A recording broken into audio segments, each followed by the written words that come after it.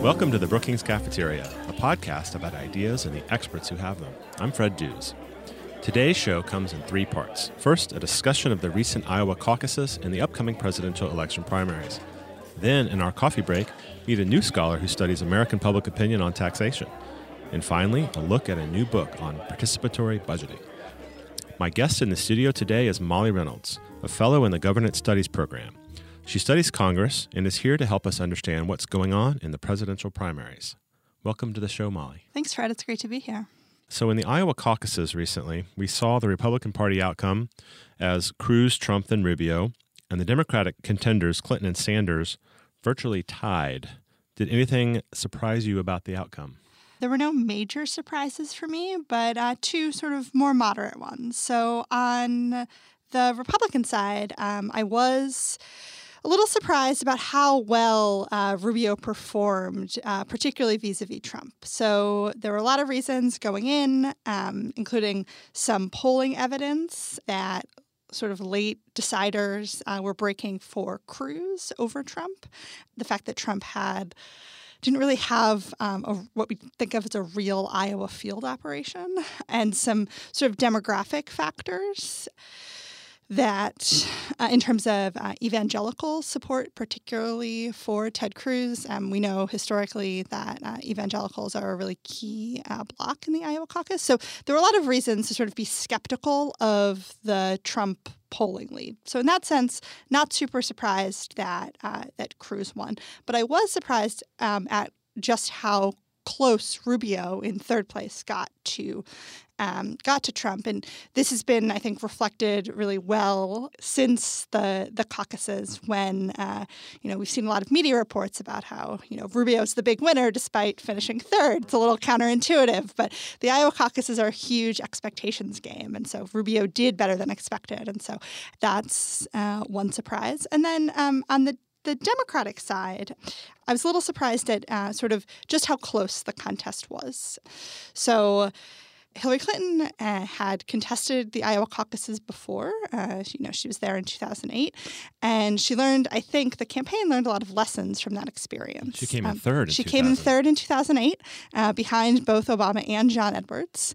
And there was, I think, a real sense that she obviously hadn't run the kind of campaign there in 2008 that she wanted to, and that this was the chance to make up for that. And so I was a little surprised at just how close that contest was. But again, there was nothing that had me waking up the next morning thinking, "Wow, this is a real shocker." I think a lot of people were surprised to learn that a coin toss determined the outcome in at least 6 of the Clinton-Sanders voting locations. Yeah, wow. And she won them all. Yeah, so it is true that in a handful of precincts, the Iowa caucus rules on both sides, but especially on the Democratic side, are pretty complicated. And the function of the individual precinct caucuses is actually to allocate delegates to go up to the county conventions. And if there's a tie in terms of the delegate allocation, you have to decide it somehow. And turns out that under Iowa Democratic Party rules, that involves a coin toss.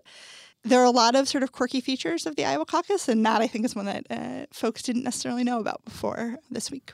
Let's stick with the quirkiness of the Iowa caucus, and also with apologies to my producer and audio engineer, Zach Kulzer, who is an Iowa native.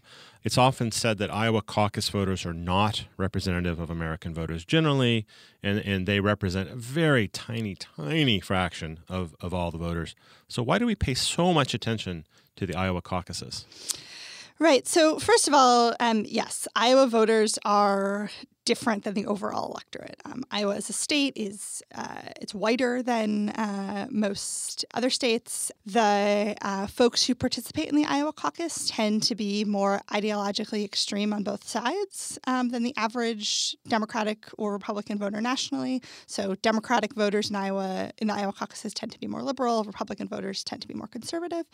That's actually a feature of caucus goers generally, so not just in Iowa.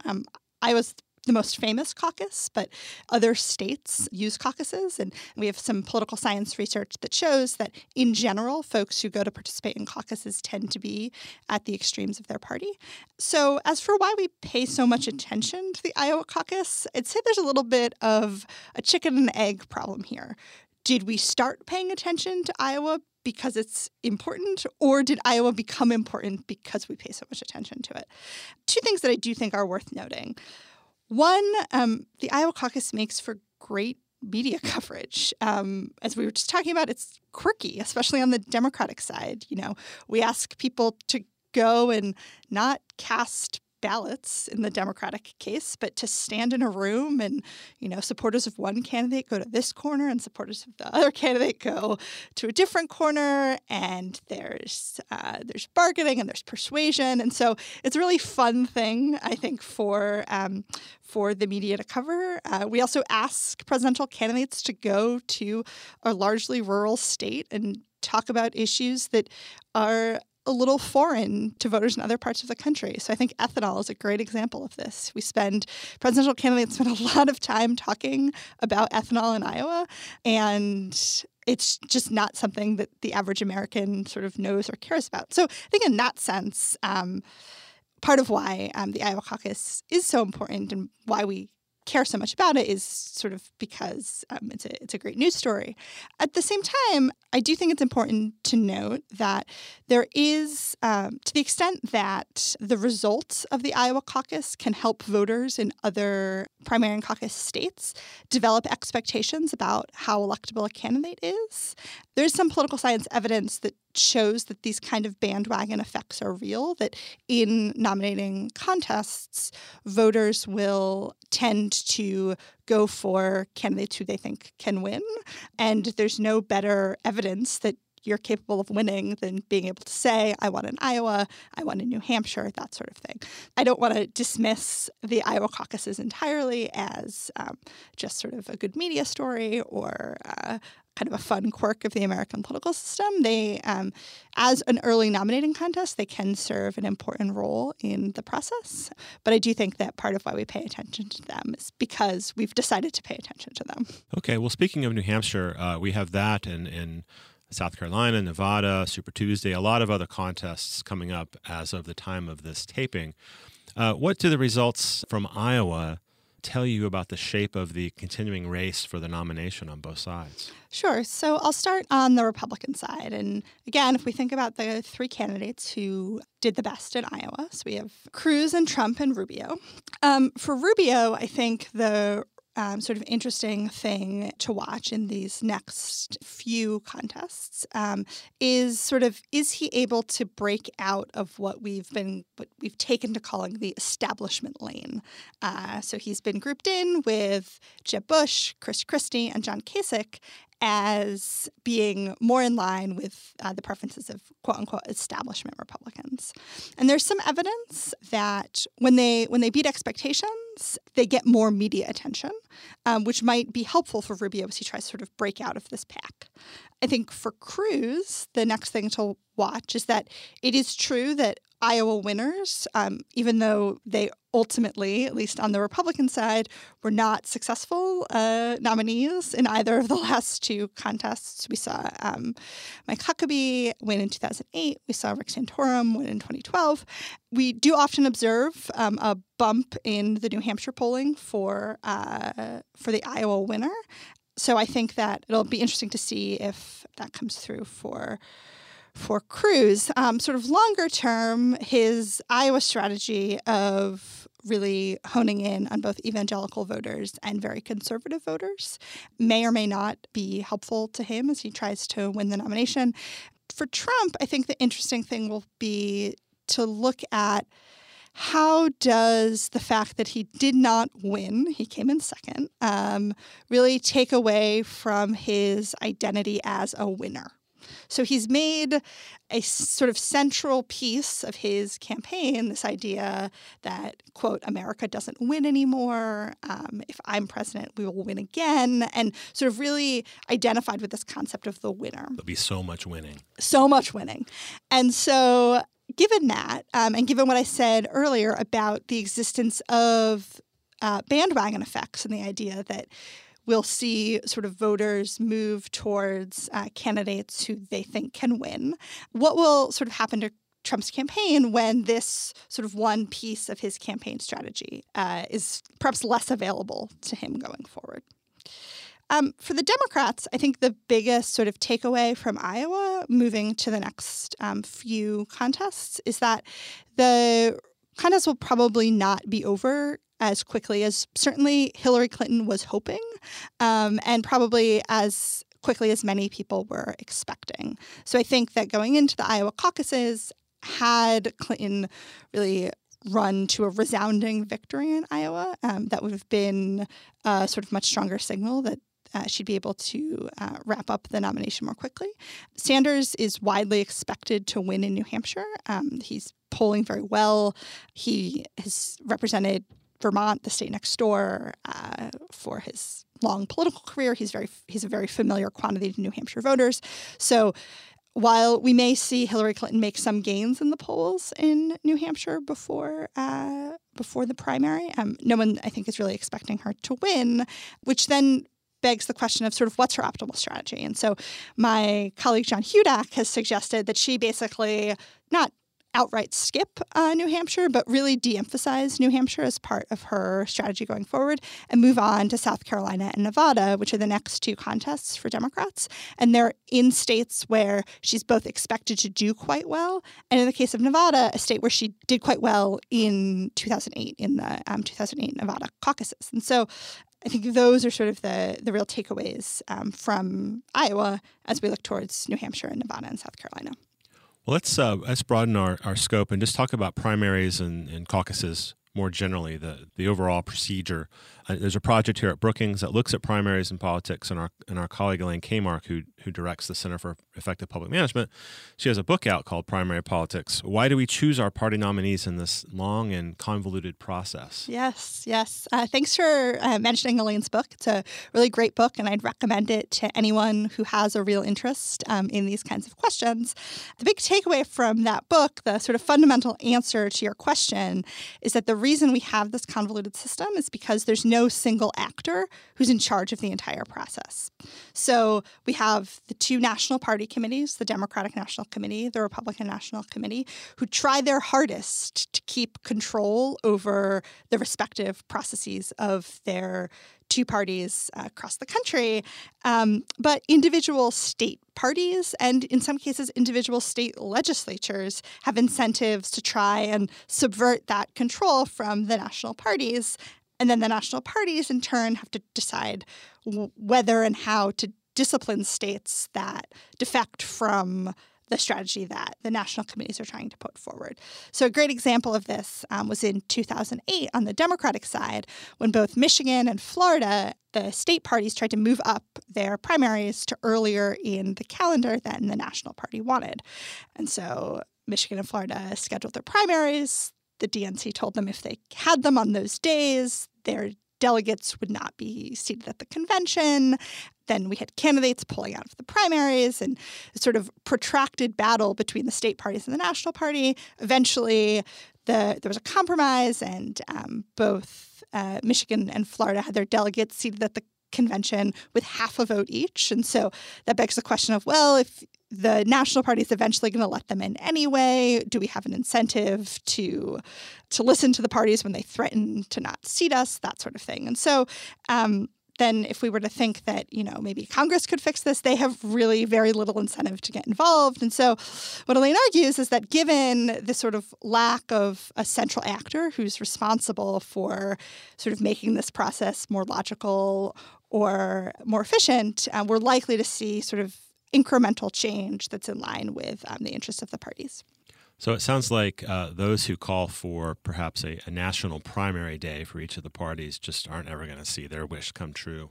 I think that's right. And I think that a national primary would certainly just change the dynamics of the nominating process. And so I think a great way to think about this is to think about the Electoral College. And if we think about sort of what one of the arguments for the Electoral College is the idea that it forces candidates to spend time and resources and energy on a wider range of states than if it was just a straight national popular vote. So if it was just a popular vote, we'd see lots of time in California, lots of time in New York, lots of time in Texas, that sort of thing.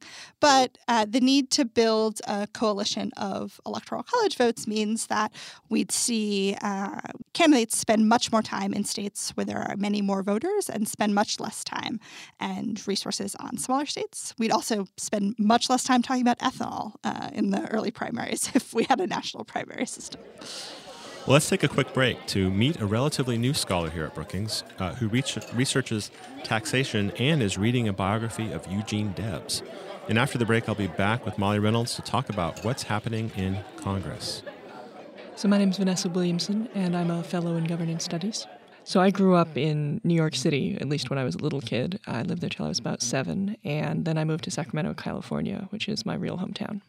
I think I was always interested in politics, even from when I was a very little kid. I remember pretty vividly the first Clinton election, and that was when I was 11. So I've just always cared a lot about how we make decisions as a country and social justice and things like that. Income inequality, climate change, there are a lot of really crucial issues on the table, but I think above all, the question is, can we get the country to make decisions together again? And I think none of these huge problems that we face, nationally and globally, are going to be resolved if we can't make our politics work again. So my main project right now is a book on how Americans think about taxes, which is usually, people assume, a pretty depressing story. Americans hate taxes, et cetera, et cetera. It's just not true. Americans are actually remarkably positive about taxation. They see being a taxpayer as sort of a central part of their public life, right? To be a taxpayer is to be someone who contributes to your community, to be someone who deserves to be represented by government. And it's something people express real pride in. So back in the Revolutionary period, not only were people fighting on the strength of their tax-paying status to have representation, but even one of the incidents that people commonly think of as a fight against taxes, the Boston Tea Party, was actually a fight against a corporate tax loophole. So, right, because there was one particular company that was allowed particular tax privileges, and American colonists didn't much like that. So it's a very different story from how it's commonly perceived today.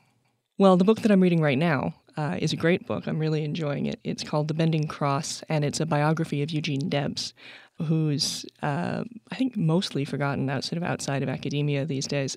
But he was a labor organizer. He helped organize workers who had been working on the railroads, and he spent his entire life fighting corporate monopoly power. And it's a history that I think is mostly forgotten, but I think very relevant to the contemporary period. It's just a fascinating history because he's such an American. He's this sort of Midwestern guy, sort of small-town guy. He didn't care much about the philosophers behind, socialism or anything else. What he cared about was making sure that people who did an honest day's work got an honest day's pay.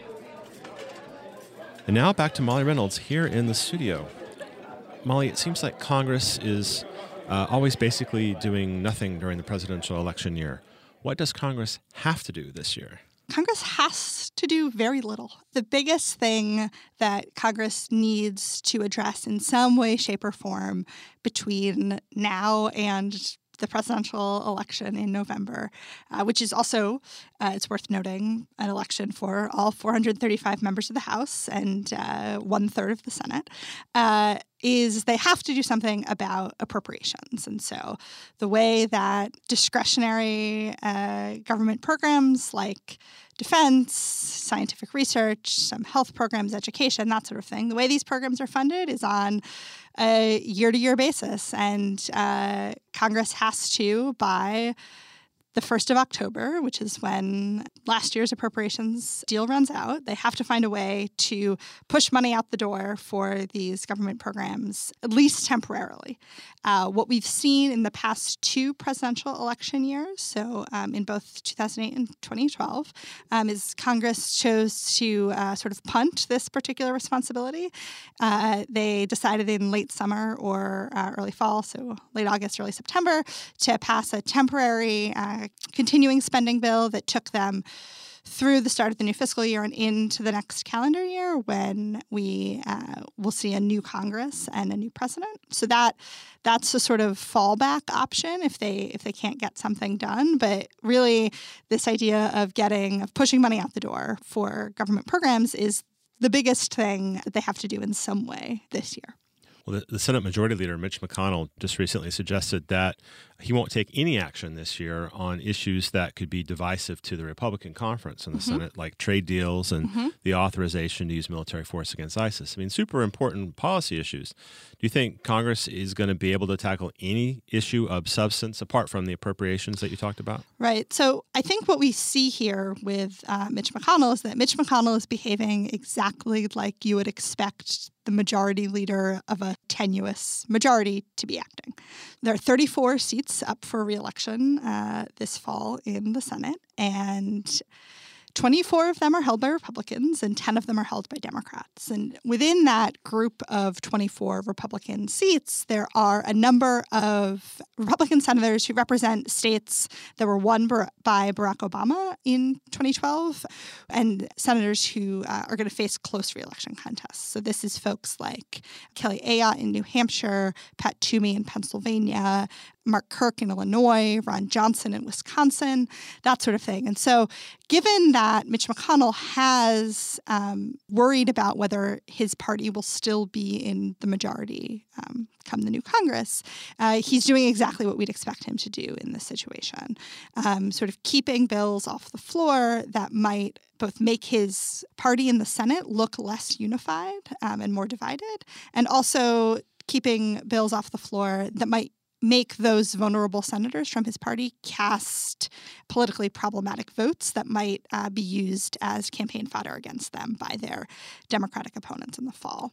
And then I think it's also important to note that if we sort of add in intra-congressional dynamics between the House and the Senate, McConnell's task gets sort of even harder. So if we imagine that there was something that McConnell wanted to try to get done, the fact that in the House Republican Party has been much more restive in recent years, particularly at the end of 2015, than the Senate Republican Party. And so I think it's in McConnell's interest to also avoid sort of introducing issues that will instigate more hostility for new Speaker of the House, Paul Ryan. From a policy perspective, the fact that Congress is unlikely to take up some of these important issues, that's a challenge. But I think that we shouldn't be surprised that this is what McConnell has announced that he's planning to do. So there's talk that, and there always is talk in a presidential election year, about how the fortunes of the candidates, the two candidates in the general election, will impact the composition of those of the Senate races, of the House races. And so I know that's one thing McConnell is looking at, just depending on who the nominees are and how it turns out, what impact that will have on the Senate. But over on the House side, is there really any chance that the House would flip from the Republican control to the Democratic control? There's certainly, from where I sit right now, there's very, very little chance of that happening. So Republicans in the House have a very large majority right now, and they have a large majority that's built on a lot of very safe seats for Republicans. And so there are relatively few House races that are considered actually competitive this year. And so the chances of House control changing, I think, are very small. I think depending on who the presidential candidates are and kind of depending on the dynamics that race sets for down-ticket races in the Senate and the House, it's possible we could see the Democrats sort of close that gap in House seats between Republicans and Democrats somewhat. But I find it very difficult to imagine that Democrats would actually take back the House this fall. All right, last question about Congress. Do you think there's any chance that we'll have another one of these showdowns in the fall on the budget or the debt ceiling or whatever? Yeah, so I don't think we'll see a sort of major showdown, and there's a couple of reasons for that. One is that when Congress passed a budget deal last October, just before John Boehner left left the speakership and Congress, one of the things that was included in that deal was a resolution of the debt ceiling issue that takes us through, I believe, February 2017. So the debt ceiling is off the table as an issue for this election year, which is probably in the interest of both parties, which is why they did it. So we won't see a showdown over that. There are some places in the budget process this year where we could see kind of interesting partisan conflicts both across the parties and especially within the parties, but I'm not expecting sort of a major hold your breath budget showdown between now and the election. Well, Molly, thanks for joining me today. I'm glad you're on the program. Thanks for having me, Fred. This was great. You can learn more about Molly Reynolds and her work on our website at brookings.edu/governance. And now my colleague Bill Finan in the Brookings Institution Press talks to Holly Russin-Gilman about her new book, Democracy Reinvented, Participatory Budgeting and Civic Innovation in America. Gilman is a Civic Innovation Fellow at New America. Holly, welcome. It was a pleasure to work with you on your new book, and I'm glad that we can talk about it today. Thank you so much for having me, and thank you for all your help in making the book possible. The title of your book is Democracy Reinvented, Participatory Budgeting and Civic Innovation in America. Reinventing democracy, that's a major claim. I know we talked about that as a title. But before you explain how your book does that, can you first tell us what participatory budgeting is? It's a term that will be new for most readers and most listeners. Participatory budgeting is a process that engages everyday people to make decisions about public dollars. The process and the nomenclature participatory budgeting began in Puerto Alegre, Brazil in 1989 after a 20-year military rule. A new political party, the Workers' Party, came into power, and they wanted to institute a process to gain legitimacy and truly engage the public in decision-making. Since then, the process has spread across the globe in over 1,500 localities. It first came to the United States in 2009 when one Chicago alderman put $1 million of his discretionary menu money into the hands of the people. Menu money or discretionary funds are used for brick and mortar, so they're capital funds. And in the United States, the process has primarily been limited to capital dollars. We've seen the process expand exponentially in the United States. Starting with $1 million in one ward, we've seen over half of the New York City Council using participatory budgeting, cities from Boston and Cambridge to Long Beach, California, and Vallejo implementing the process, and it's been supported by the White House as part of our broader international commitments under the Open Government Partnership. So how do regular people, citizens, take part in this? I can see that at this city government level, it's the alderman, the city council who make it available, but how do citizens participate? So in the United States, the way it's worked is that people in a local area come out for a community session where they learn about the process. And then there's a series of neighborhood assemblies broken up neighborhood by neighborhood where people come out and they identify local capital needs in their areas. So everything from park benches to new supplies for schools, and people sign up to be budget delegates. These budget delegates take the large proposals that are given at these neighborhood assemblies and work over several months to make them into viable budget proposals. So they work directly with government officials to make proposals that can be enacted into policy, which are then brought back to the public in an open vote, which elected officials have pledged to implement. In some places, such as Boston, they've done the first youth-only participatory budgeting process. And I talk a little bit about that in the book and the process of empowering youth ages 12 to 25 to participate. Really, that young? Yeah, it's an incredible way to expose people to civic engagement and to make them feel empowered in their communities. You worked in the White House as an advisor on the Open Government Initiative. What was that position, and how did it promote participatory budgeting? It seems like the fact that the White House has taken note of this means that this is catching on at a national level, too. So I was very fortunate to serve in the Office of Science and Technology Policy for Todd Park, our Chief Technology Officer. And in that role, I was working on the Open Government Partnership, which is a multi-stakeholder initiative of around 65 countries pledging open government participation and transparency. The U.S. is one of the founding members, And we've worked closely with civil society in implementing this. As one of the founding members, we promote this initiative abroad, but we also have to work on it domestically. So this means that every agency in the U.S. government has an open government action plan, how they're going to really put the principles of open government into use.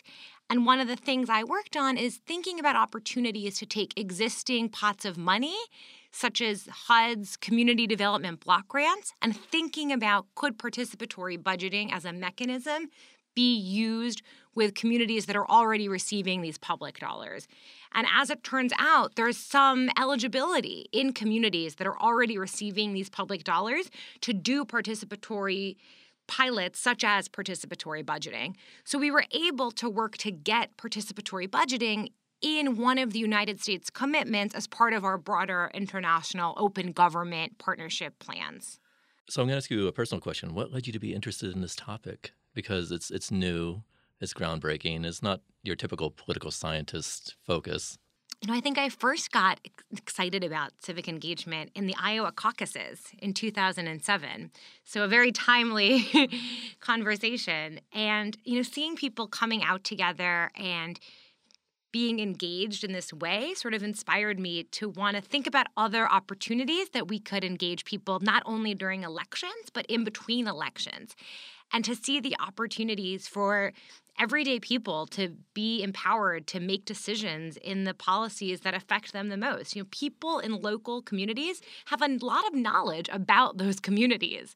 And so the question, and a big part of the book, is focused on how do you tap into that expertise that people have on the local level? And how do you take that energy and harness it to make better governance decision-making? So I was going to ask you about a quote in your book, but I think you just answered my question. And the quote is, "Participatory budgeting is an attempt to rescue politics from elitism." That's a driving force, then, in this entire movement. It's a good sign that you've read the book. I think we used to have this ideal, going back to Aristotle and even to the founding fathers, that politics was something that everyday people could do. When you think of, the Greek city-state, the ideal of the polis, this was a small area. This was a place where everyone knew each other. And as we've created more and more bureaucratic institutions, we've really turned over a lot of our decision-making to the power of elites. And while I think there are a lot of, great opportunities and great policies that elites do, there's also an opportunity to tap into local level and to civic expertise. And I think it's a combination of elite technocratic expertise and local level democracy that can work to sort of reinvigorate people's faith in institutions. And to reinvent democracy. Holly, thank you for dropping by to talk about your new book with us. Thank you so much for having me. It's a pleasure to be here. And thank you and Brookings for all of your support. And that's all for this edition of the Brookings Cafeteria. My thanks to our audio engineer and producer, Zach Kolzer, with editing help from Mark Holscher. Plus thanks to Carissa Nitchie, Jessica Pavone, Eric Abalahin, Rebecca Visor, and our intern, Sarah Abdel Rahim. You can subscribe to the Brookings Cafeteria on iTunes and listen to it in all the usual places. Remember to send feedback email to bcp@brookings.edu. Until next time, I'm Fred Dews.